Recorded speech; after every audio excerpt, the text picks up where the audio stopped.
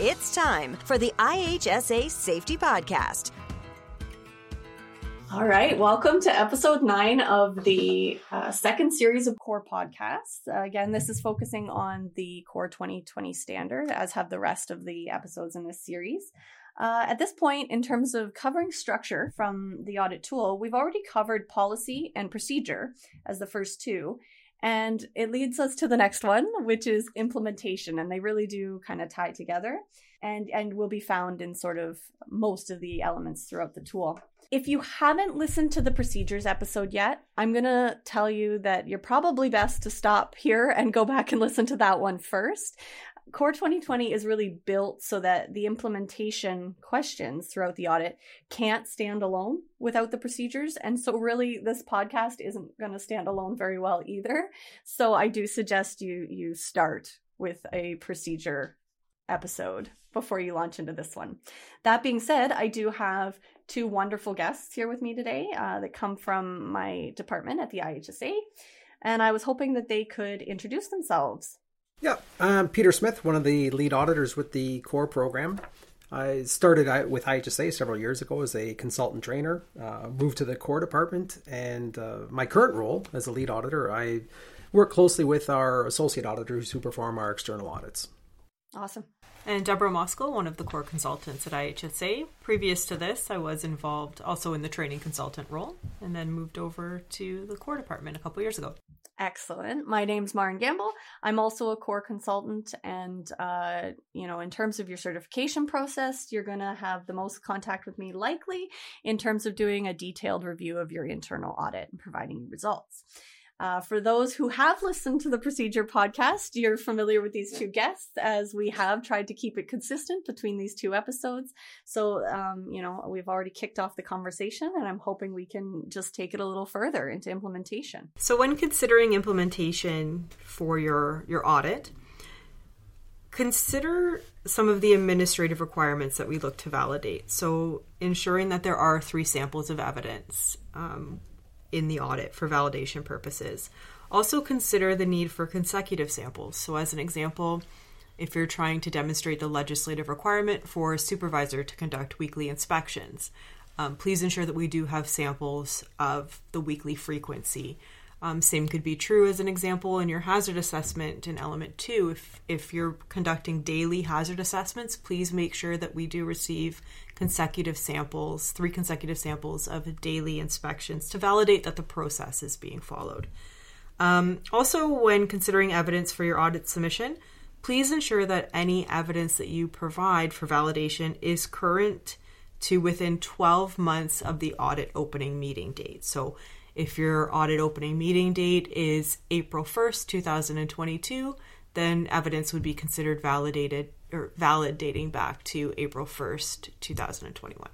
Okay, and is there an end date to when stuff is valid?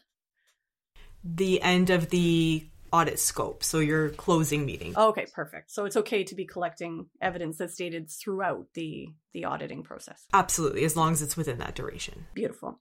You mentioned a bunch of different administrative requirements. Is there a specific document or resource that we would go to get a better sense of what those are? So the administrative requirements are spelled out in the COR 2020 audit handbook. Okay. So this has got the instruction to be able to complete the audit tool itself, but it also, section B of that document, the back half, has some tips to consider as you go through the audit itself. And the good news is that was also one of our episodes, digging into the handbook a little bit more. So if you haven't listened to that episode, you can go on and listen to that one as well, if you're wondering about that. Yeah, perfect. They're all linked. We've got it. We're going to walk you through the process here on the podcast. We're trying to be systematic. Yes. Yeah. Hey, perfect place for that. So just back to this idea of the implementation.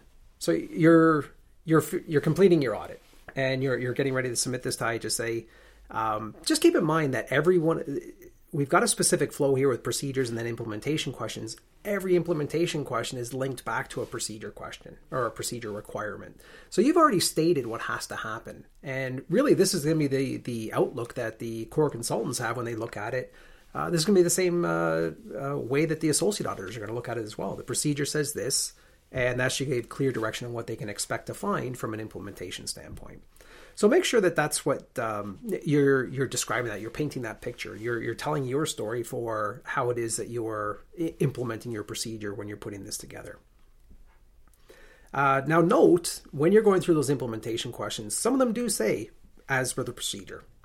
And, it's, again, we're about continual improvement here. You might not get all the points, or you might not have all the clauses in your procedure. And that's fine. These are things that are going to be tackled in the future, and that is our expectation.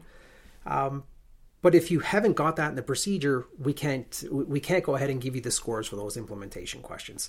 Unfortunately, because it says as per the procedure, it is a prescriptive audit. We're looking for that specific implementation of it in that case.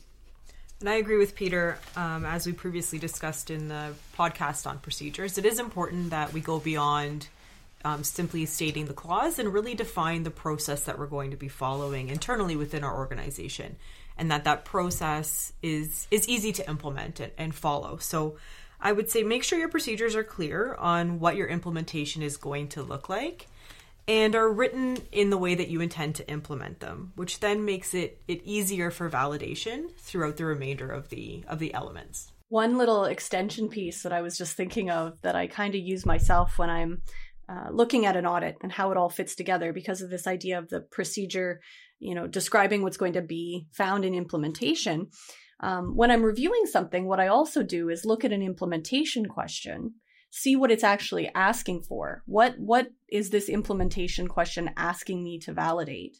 And then going back to the procedure and saying, does the procedure connect the evidence I want to provide to that implementation question? So if I'm looking at a question, I say, you know what, for this, I'm giving 3 samples of my weekly inspection. And I go back to my procedure and it doesn't clearly define the process of the weekly inspection applying to that topic, that's going to be a red flag. So it's one of those things when we talk about continual improvement, as you initially write your story, like we talked about in procedure, and then you go and you look at your implementation, you might find these little pieces of disconnect. And I don't think any firm, as they're developing this, should be afraid to kind of use that process as a bit of a cycle to improve upon that procedure and make sure the pieces really integrate. So you can't remove the implementation from the procedure or the procedure from the implementation. Yeah, great point, Marn. It's we do have a COR 2020 management system standard, but really our focus is always on the audit tool, and that's how we communicate with the industry. So using all that information in the audit tool, being the procedure questions, the implementation questions, linking those together as you're developing things, focus on definitions, all key, and that's a great point to make. So now when you're developing procedures, keep in mind you can always go back to your existing implementation. You're either a COR certified company or you're planning to challenge COR. And with that said, you've got something in place from a management system standpoint. You are performing some safety functions already, right? So it's the idea of just document what you have, and that implementation then can drive the creation of these procedures. Write what you do, and then fill in the gaps in a way that you can actually do it, right? You want to make sure you keep this in plain, simple language, understandable for the employees and staff within your organization. Again, you're not developing things for us, you're developing it for you and your organization. And that's what's really going to drive implementation. Yeah. Absolutely. Deficiencies can be a problem with the procedure or implementation or both. Keep in mind, there's multiple ways to close a gap. And the issue might be with how things are being implemented, but there could be an issue with the actual procedure itself. It might be just a little bit beyond where your organization is willing to go at that time. So a way to address a gap could be changing the procedure so it actually captures that or reflects reality, captures what you're actually doing at this time, as opposed to being aspirational and something you're working towards, right? Maybe it's something you'll be ready for in 5 years down the road, but keep in mind it's got to be reality-based at the time. Reality is key. Totally agree on that one. Yeah. Absolutely. So I would say take a look at the implementation questions and try to connect the dots back to the applicable procedure clauses and do they align?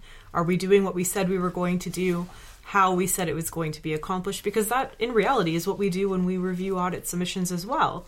Yeah, exactly. What did the procedure define, and can we see that they're following as an organization that process? And as Peter had mentioned, don't be afraid of, continual improvement. It's the goal of COR. So be realistic about what you can achieve in the short term versus potential goals for the long term.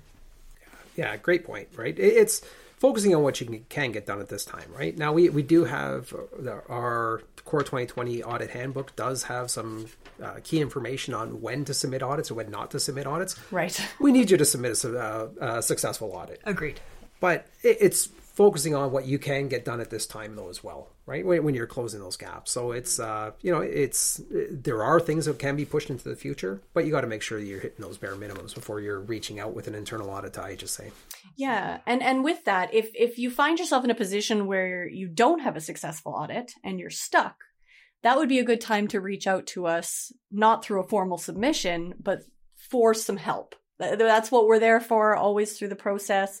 And we can help you get that submission to something that can be submitted, but your way, so that we can help your organization develop your story and make it fit you. And I think this is why, when we talk about implementation, there's not too much for us as a team of IHSA consultants to specifically talk about and specify, because it's really specified by the firms for themselves. All we can do is really stress that idea of, self-declaration in terms of your program and the importance of that. So, in terms of our concepts here today, I think we're sort of reaching the end of it with the emphasis that we've put on here.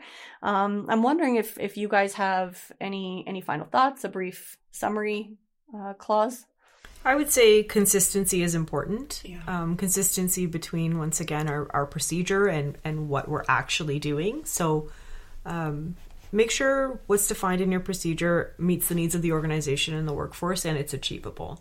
And what you've defined, we can clearly see being implemented through the implementation questions of the audit tool. Okay, that's great. Excellent. I'll keep it simple, short and simple here. Write what you do, and then do what you said you were going to do. And that's really the key of this, right? We keep in mind that procedure and the implementation. Might tell you my age a little bit, but I always think choose your own adventure. Do you remember those books? You pick your path, right? Go. You define where you're going based on where you need to go, and then just follow the path. Follow the path. Stay on the path. Yeah, absolutely. I was a big fan of those books. Loved it. Great example. I think you dated us all. I think I dated everyone, but that's okay. Thanks again, everybody. Perfect. Thank Thanks, you, Maureen.